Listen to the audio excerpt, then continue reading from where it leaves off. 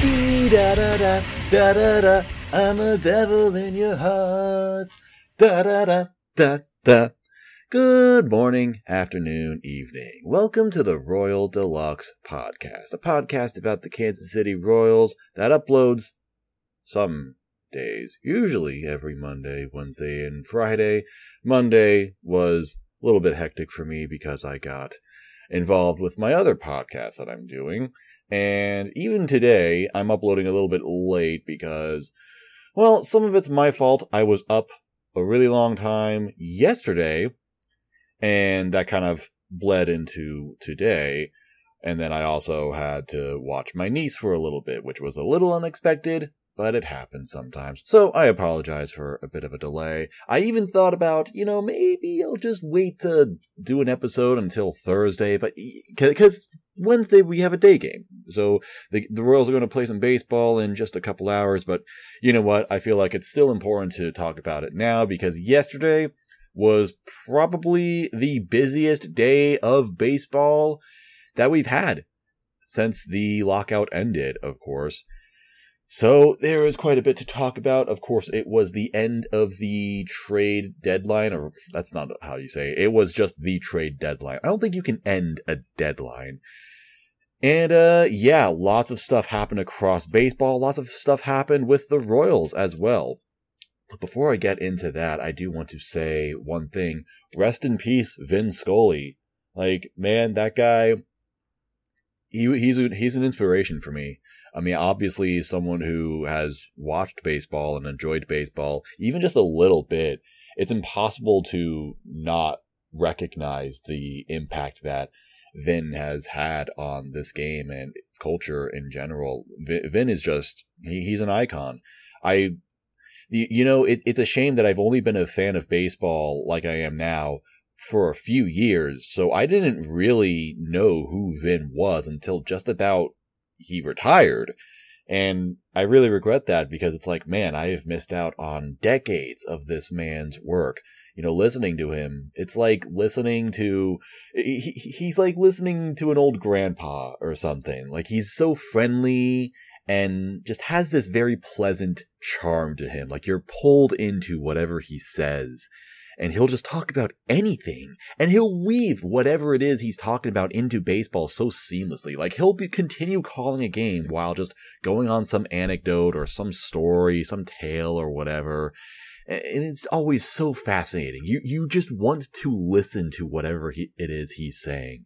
He's just such a fantastic man and an absolutely wonderful person, just a total baseball legend, an icon, an inspiration to me personally. And yeah, I mean, I'm not saddened by his passing because, I mean, he was 94. He lived a long, accomplished life. He got to see the Dodgers win a World Series in recent years. So, he wasn't active in baseball anymore, but it's still sad to see that the world lost a very great man. So, yeah, I wanted to say that. And another thing I want to say before getting into today's topic is I want to make a correction to something I said the last time we talked, which I believe was on Friday. And I said, there was like a bit that I had at the end where I said, oh man, Brady Singer is getting really good, but we're probably not going to have him much longer because we called him up so early in 2020. He's going to be hitting free agency maybe a year earlier. Well, it turns out that might not actually happen because of the time we sent him to AAA this year. Because he actually had some minor league time this year, it's actually likely that Brady Singer is going to be in Kansas City for an extra year. So I was thinking this was year 3 of Singer. It might actually be year 2, which is a huge difference. And that kind of lifts a great weight off of my shoulders because, again, I'm just really scared that Brady Singer is going to be way too good for Kansas City and he's going to be leaving sooner than we would want him to because we would like to be competitive for the next several years and hopefully Brady Singer will be a part of that. But if he's going to be leaving after 3 years, it's like, oh man, how long is Kansas City going to be competitive during that time? So, but getting an extra year is really, really big for us. So That's nice. I did not realize that. I did not think about that. And then, like, right when I uploaded that episode, that little piece of information just kind of started floating around Twitter. And I'm like, are you serious? So, once again, me making horribly aged statements. Name a more iconic duo. Anyway, yesterday, August 2nd, 2022, it was the trade deadline across MLB, and it is something that we as Royals fans have been greatly anticipating because the Royals have a lot of very movable pieces on their major league roster. So we were really hoping to see some trades made, some big trades made, again, some highly anticipated trades that we had. And, well, the Royals made some. They made some trades. We'll give them that. They made a couple. There was actually one that happened the day before yesterday, and it was a very, very unexpected one. So I guess I'll talk about that one first. The Royals traded Emmanuel Rivera to the Arizona Diamondbacks for Luke Weaver. Yeah, the Royals traded E-Man. Very interesting. Suddenly it makes sense that they optioned him to AAA, because when they did that, that was a huge head scratcher, because E-Man has been hitting pretty well lately.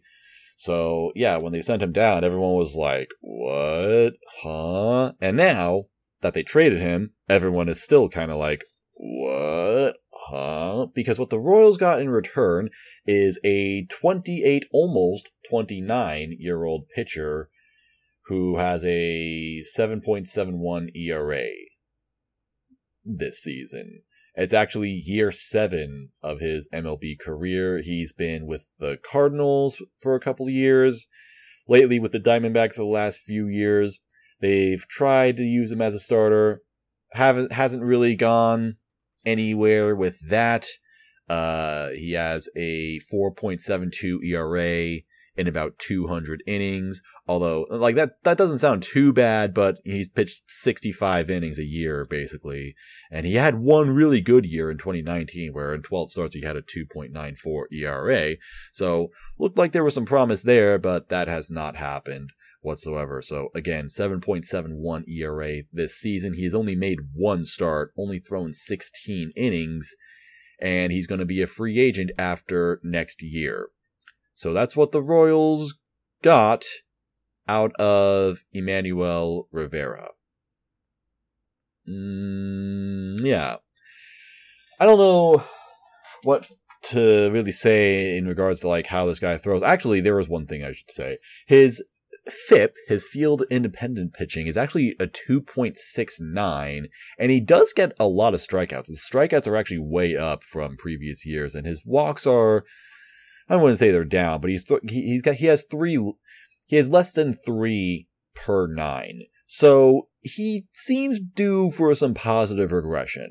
And there is one thing about, I guess, the Royals that makes me a little more comfortable with this trade. And you're not going to believe this, and it might not even be something you want to hear, but believe it or not, if there's anything that Cal Eldred can actually kind of take credit for with his time in the Royals organization, so since 2018, the Royals have been able to, I guess, rebuild, redevelop, call it what you will, aging, washed out major league pitchers. They've actually been able to convert, I guess, failed or failing pitchers and turn them into usable, and in some cases, tradable pieces. So think about, since 2018, we've had, I don't think we had anyone in 2018, but we had Homer Bailey,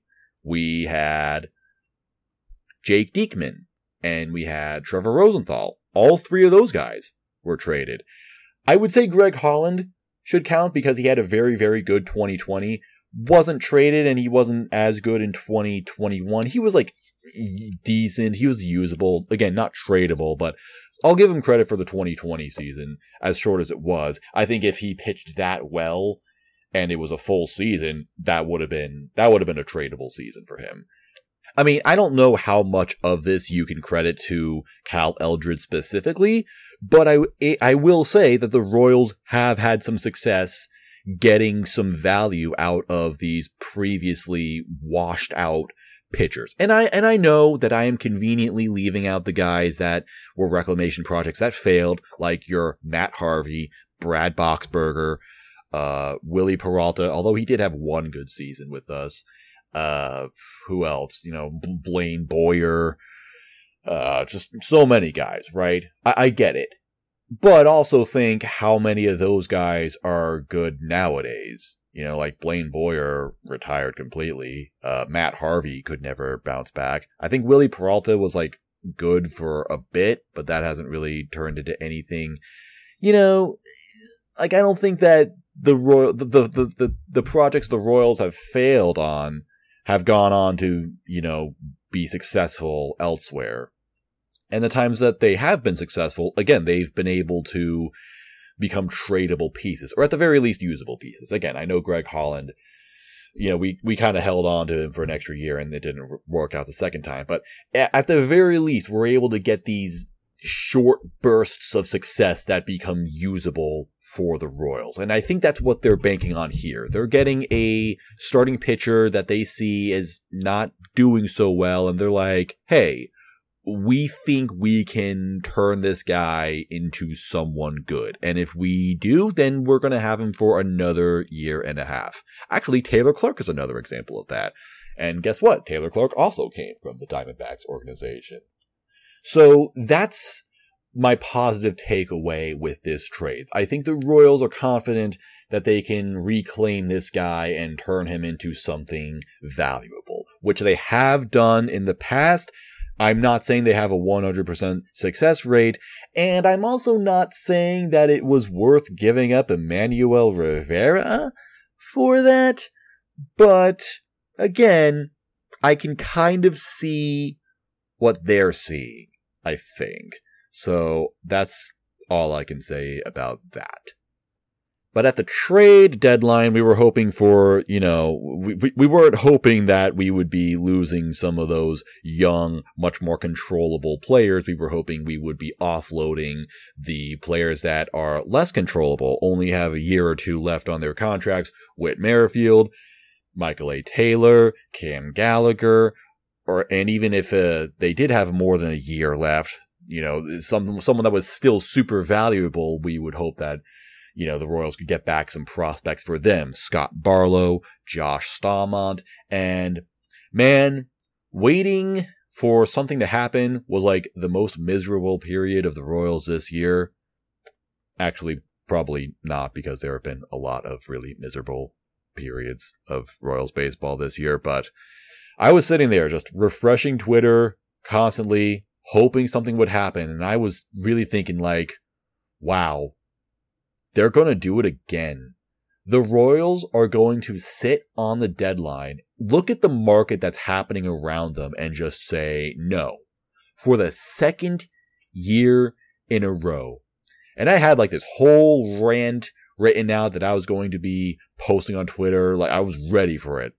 And then at the buzzer, Whit Merrifield gets traded. Whit Merrifield gets traded, and guess where he gets traded to? Just take a wild guess. Did you guess the team that he wasn't allowed to play against previously? Because you would be absolutely right. Whit Merrifield has been traded to the Toronto Blue Jays. Now, big question, is Whit Merrifield going to be allowed to play in Toronto? Is he going to get vaccinated, kind of like he might have implied? Well, no one has said. The Blue Jays general manager hasn't said. He's just been like, we'll leave it up to him. I'm almost hoping that he says no. Look, if the Blue Jays trade for Whit, and then Whit's like, sorry, I'm still not gonna get vaccinated. That would just be so freaking funny. That would be absolutely insane. They would be like I almost hope Whit does that to make them look so stupid. That would just be the most insane trade ever. Because if that happens, no matter what, Royals win. I would say the Royals win no matter what, because at this point, we don't need Whit, and a lot of people don't even want Whit around. So trading him now, getting a couple prospects for him now, it's fine. Works. So, before I talk about who we got for Whit, I do want to say that I've had some pretty conflicting feelings about Whit, because I really like Whit, or at least I did like Whit for a while. He was basically the lone bright spot on some awful Royals teams in the late 2010s. And I was one of those people who was actually really against trading him just because, selfishly, I didn't want him to go. I just liked watching Whit. I liked watching Whit play for the Royals, and I wanted that to last as long as it possible. And, I was really hoping that Whit would be part of the next playoff core for the Royals. I was hoping he would be that veteran leader that would come up big for us in the postseason, or, have some kind of meaningful contribution there. And I think Whit also wanted that to happen. I think he really wanted that to happen in Kansas City, because this dude just bent over backwards to stay in Kansas City. I said all the way at the beginning of the season, like the first podcast episode I dropped or whatever it was, I'm like, I don't know why Whit is staying here. It was when the Royals announced like the weird contract restructuring that they did this season, where they're going to give him more money this year but less money next year, and it's technically like a small extension, and then there's like an $18 million mutual option afterwards. I don't know. And I'm like, man, like Whit is so committed and determined to staying in Kansas City, but I don't understand why. He was kind of screwed out of playing in 2015, and even in 2017 missed the opening day roster to Mondesi. And finally, the moment he gets to actually play and contribute, everyone's gone, and the team is awful. And yet, he's taken on less money than he's worth, not only to stay in Kansas City, but also to say to our payroll is going to be a lot lighter, he's not going to take up much space. Like he willingly allowed the Royals to give him a smaller contract so that they would have more spending money in the future, in 2021 and 2022.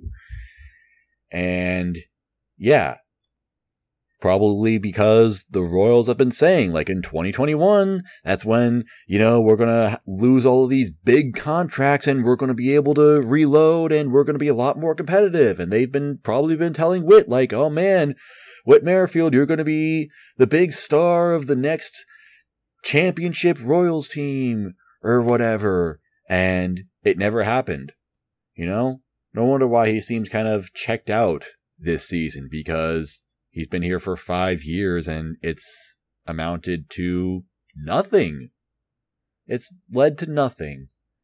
And I can't say that I don't feel sorry for him. I really do. Like, I kind of feel sorry for how Whit has been treated in KC. He's been ignored for so long and just never got what he really wanted. Maybe the whole anti-vax thing was his way of flipping the middle finger on the front office, which in turn kind of went to the fans. And as a result, the fans have turned on him, which I don't blame anyone for doing that. I just think it's very sad. It's very unfortunate. Whit Merrifield is a really great baseball player, and I, again, really, really enjoyed his time in Kansas City. It's just unfortunate that this is the way it had to end. But I hope that he goes and plays some meaningful baseball elsewhere, because he really deserves that. So, as for what Whit Merrifield has turned into with the Royals, they got 2 prospects back. One of them is already in the major leagues. His name is Max Castillo. He is a starting pitcher, hopefully, or at least a potential starting pitcher. He has, made some starts in the majors. He's only come up this year, so this is his rookie season.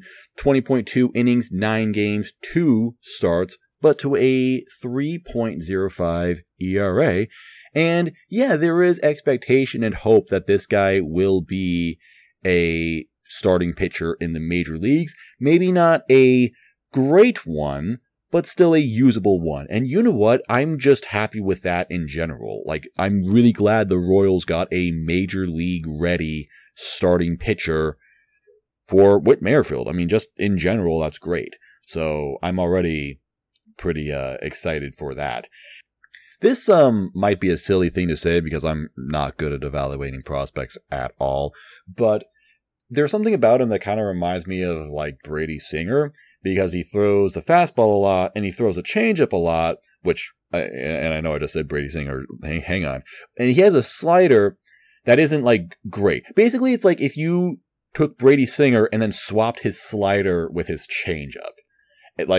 Get someone who actually has a good changeup but not a good slider, and throws a changeup and fastball a lot, and then the slider only like 10% of the time. That's basically this guy. He throws the fastball about 50% of the time, changeup 40%, slider 10% of the time, basically. And I say Brady Singer because he doesn't get a lot of swinging strikes. Actually, Brady Singer does. But he does get a lot of called strikes. Not like an amazing amount. He's like a very, very light version of Brady Singer. That's kind of what I'm getting from this dude. His stuff isn't great and doesn't have like any plus pitches or anything, but he does command the zone pretty decently. So yeah, we would like to hope that this guy can be a major league piece, whether that's in the rotation or the bullpen. I would like to hope it's in the rotation. I would like to hope that this guy can throw more than a couple innings for us. I think that would be great. So, yeah, actually a really good return for, again, Whit Merrifield, whose value has just been declining every single year. We got a potential starting pitcher out of him. So I'm happy with that. But that's not the only guy we got. We also got a player named Samad Taylor. So guess what, guys? We traded someone named Taylor. Isn't that what we've been hoping for? Yay! Yeah. Okay. Yeah, this guy, he is a 24-year-old, I guess, utility player. He mostly plays second base and left field, although the Blue Jays have tried him a little bit at shortstop and center field and third base. And he doesn't hit, like, exceptionally well, although there is some potential there, particularly some really strong power potential. Last year in 2021 at AA, this guy slugged .503. Like, he absolutely mashed last season. And although it's .426 this season, it's a bit down, but it's still pretty solid. Like, there is some pop to this guy's bat. And he runs well, so that kind of explains part of the reason why they would move him into the outfield a bit. Yeah. It looks like there are some concerns about his swings, particularly his swing decisions, even though he has taken a walk a pretty fair amount throughout his career. He also strikes out quite a bit. However, his strikeouts are down considerably. He struck out almost 30% of the time last year in AA. This year, 22% of the time in AAA. So, and those walks are basically the same, about 10% or a little more every single season. So, yeah, maybe this could be a nice, fun little project for Drew Saylor and the hitting coaches. And I like that he's almost major league ready. He's already in AAA. He's 23 years old. So, yeah, maybe we can see him pretty soon. I think this is a solid return for Whit Merrifield. I mean, we kind of needed to get rid of Whit Merrifield no matter what. But the fact that we got one major league ready pitcher and another almost major league ready, probably a bench player, probably not like a great player, but still like a usable piece. Yeah, I'll take it, honestly. Actually, a pretty good return. Good job, Royals. Now I know it's not as much as they would have gotten a couple of years ago when they should have traded him, but for how things are right now, I'm okay with it. But it seemed like that was the only thing the Royals were going to do. They were just going to move Whit Merrifield, and then that'd be it. And that's really disappointing. But then, a little while after the deadline happened, we got word of another trade. Cam Gallagher was traded to the Padres. That was certainly the biggest trade that the Padres made yesterday.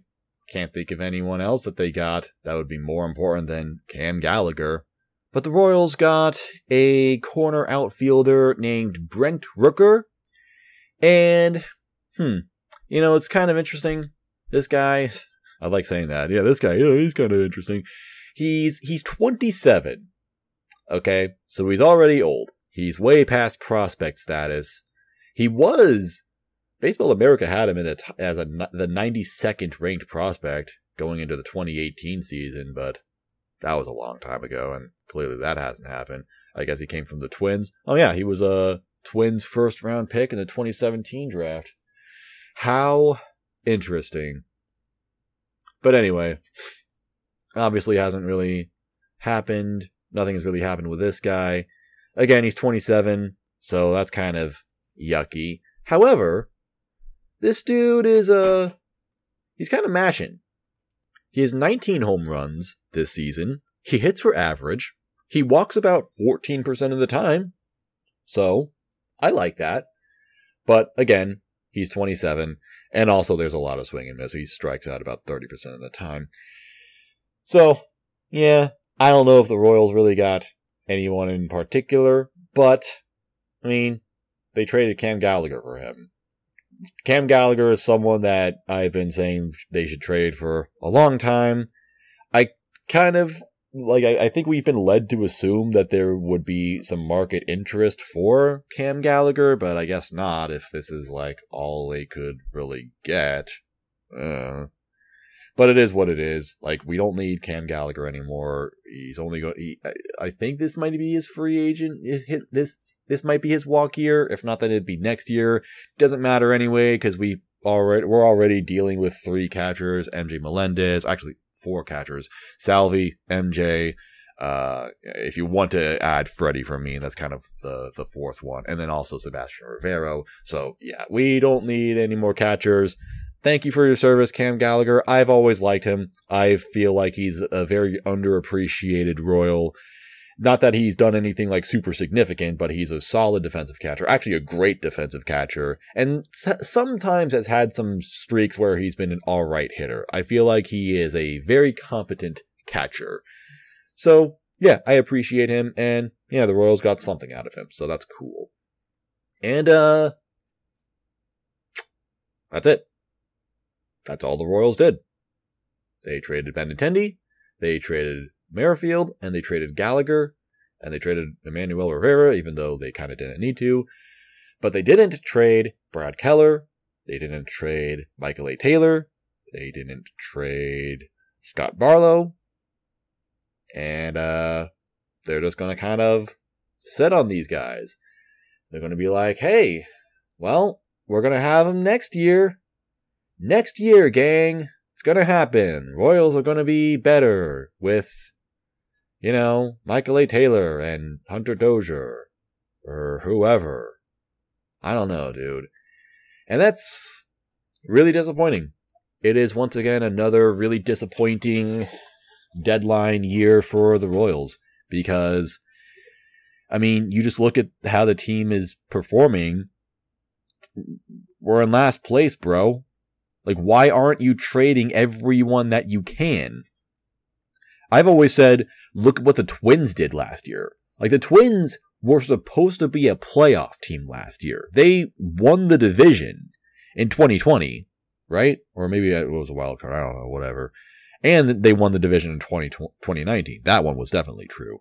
They were expected to compete in 2021. Why wouldn't they? And then they got off to a bad start. Dealt with a lot of injuries, dealt with just a lot of unfortunate things. And they're like, oh, well, it's not happening this year. And then they offloaded some guys that could have been useful for them in the future, like Jose Barrios. No, they were like, we don't need these guys right now. We're going to get some prospects back. And yeah, Why wouldn't they? Because, they're going to be better next year? Look, you can be better next year while also offloading what you don't necessarily need right now. This is the thing with the Royals. This is what's so frustrating with the Royals. I'm not saying the Royals can't improve next year, but why wouldn't you improve your chances of it as much as possible? I don't know. The Royals seem to think if they trade Scott Barlow, the team is somehow going to be even worse. And yeah, sure, it will be worse this year. Why does that matter? They're insistent on fielding what they have right now for the foreseeable future. The Royals think that they're going to improve by 15 to 30 games next season with Michael A. Taylor and Hunter Dozier on the roster, with Brad Keller in the rotation. Why? Why do you think that's going to happen? You haven't been competitive with Michael A. Taylor can't really count because he's only been here a little while, but Brad Keller and Hunter Dozier, they've been around since 2018. You're fielding a team that collectively has a 400 winning percentage, and you're still next year we're going to be a more competitive team, or whatever. This is exactly what they did last year. Last year, they should have traded Carlos Santana. They should have traded, they probably couldn't trade Brad Keller, but they should have traded Whit Merrifield. They should have just traded whoever they could, right? And they didn't, because they're we're going to have these guys next year. So next year will be better. And then this year, it's not better. It's actually worse. But they're still doing it. They're doing the exact same thing. And I don't know, dude. I don't know why I expected anything to be different, because nothing is ever different with the Royals, but it's just so frustrating, dude. I just thought maybe at some point eventually they would change. Eventually I thought the Royals would realize that they're making some mistakes and would change their course of action, because they're holding on to these guys for so long. Again, think back to Whit Merrifield. They've held on to Whit Merrifield for so long because they're we're going to be a playoff team and Whit Merrifield is going to be on it. And then freaking 4 years later, you're still not there. What is it going to take for anybody in this front office to see that it's just not happening? It's not going to happen with these guys. You know who it can happen with? Bobby Witt Jr., Nick Pratto, Brady Singer. These are the guys that we really believe in, and these are the guys you should be building around. That's not what they're doing. The Royals are building around Hunter Dozier and Michael A. Taylor and Brad Keller and previously Whit Merrifield. And it doesn't make any sense. Why would you stick behind those guys and not the players that clearly have way more upside to them? It's so strange, dude. There is no one else that does this. There is no other team in this sport that falls to last place and then thinks, nah, we're good. We're good. We got this. We know what we're doing. I guess maybe the Rockies are kind of like that, because the Rockies didn't trade anybody at the deadline this year, but whatever. They're the Rockies. At least the Rockies can just throw money at a few guys and be like, hey, look, we're trying. Look, we just signed Chris Bryant to a 6-year deal. Ooh. Oh, look at us. Wow. So whatever. Royals don't have that luxury. They can't just sign contracts to random guys. They can for Hunter Dozier, $25 million. Yippee. But you look around what happened at the deadline this season, and you really just have to wonder, how do the Royals have such a valuable reliever like Scott Barlow and just decide not to do anything with him? Again, because they think he'll make the team better next year? Bro, the Milwaukee Brewers, a team that is leading their division, just traded their all-star closer because they felt like the prospects they could get could make them better in the future. I understand that this move is pretty extreme and maybe not very popular, but I at least understand where the Brewers are coming from, because Josh Hader only had another year left, and the Brewers are a small market team. They're going to come up on free agency for guys like Corbin Burns and Brandon Woodruff that I would say are going to command very large deals in free agency that the Brewers are probably not going to be able to afford. So might as well trade while you can and reinforce what you have right now, because the Brewers don't have a great farm system. I think they're going to have a pretty harsh drop-off in a couple years, and they're doing whatever they can to avoid that. Again, I understand maybe not the most popular decision, but I understand it, at the very least. And just objectively speaking, I think the Brewers got a haul for Josh Hader. They absolutely got a haul out of him. And why wouldn't the Royals try doing the same thing for their fantastic reliever? The Baltimore Orioles, a team that is above 500 in the toughest division in baseball, just traded their all-star closer after he's had one good season. Jorge Lopez is having one good season, the one good season of his career, and the Orioles are like, trade him now. And they got 4 prospects out of him. One good season of this dude turns into 4 prospects. The Royals have certainly had a lot more success with Scott Barlow, and I'm pretty sure he has as much control left as Jorge Lopez did. But, nope, don't move him. The Royals are only 22 games below 500. They can turn it around sooner than you think. Oh, it's just maddening, dude. It's really disappointing to see this happen. I don't know, dude. It just makes me really sad. I feel like, it's not even that I want to see the players that I like play for other teams, because I love Scott Barlow. I freaking love this guy. Alright, I would love if he got to play for the next Royals playoff team. I'm just thinking it might not happen. Okay? That's really it. I just feel like the Royals aren't doing the best that they can to improve the team like they should. The team is not succeeding. It's not successful. And they're not putting in the effort to change that. They're not going outside of their comfort zone. That's the thing. The Royals, or at least the management of the Royals, has always stayed within their comfort zone. They're like, we're just not going to trade anybody unless we get the exact deal that we want.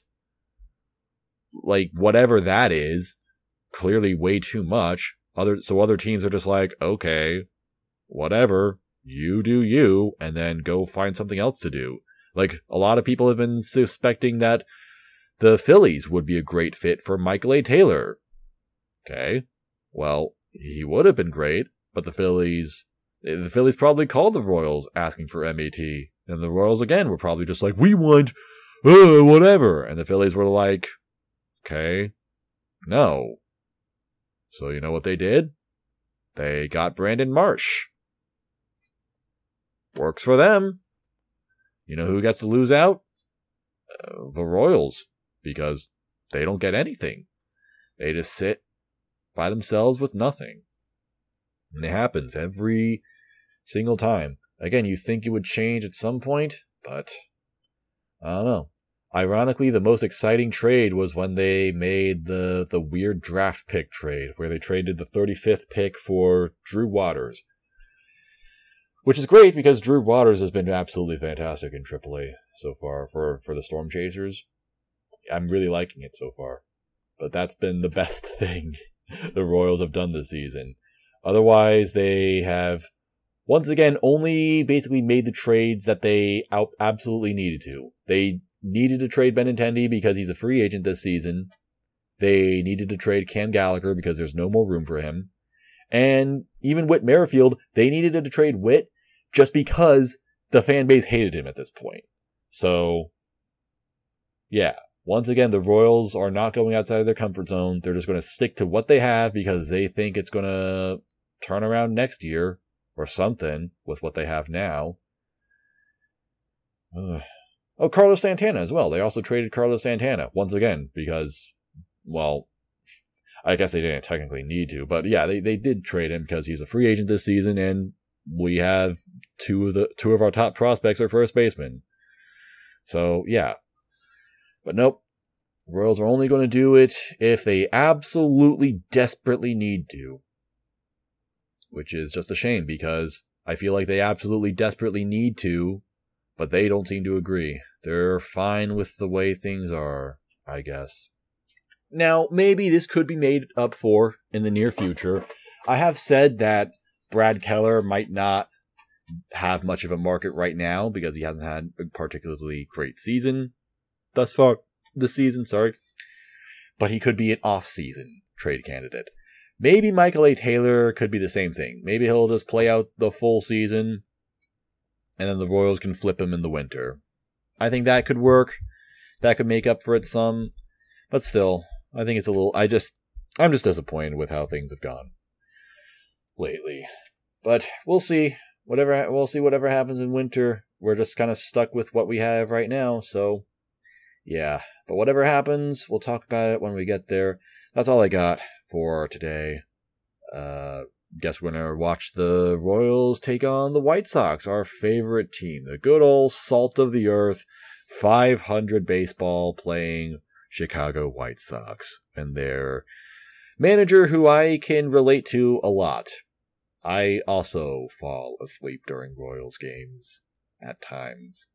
Anyway, thank you very much for listening to the Royal Deluxe Podcast. I would love to hear from you at Royal Deluxe Pod on Twitter or royaldeluxepodcast@gmail.com. Let me know what you think of, I don't know, the trade deadline, what we got. Should the Royals have traded everybody else? How would you grade this trade deadline? Personally, I would say it was like a C-. Yeah, I mean, it wasn't abysmal. They at least did some things, but they should have done a lot more. Oh well. And yeah. Thank you very much for making this podcast a part of your day. I hope you're having a good one. I'm Lux, and go Royals. Oh, was something wrong with my microphone?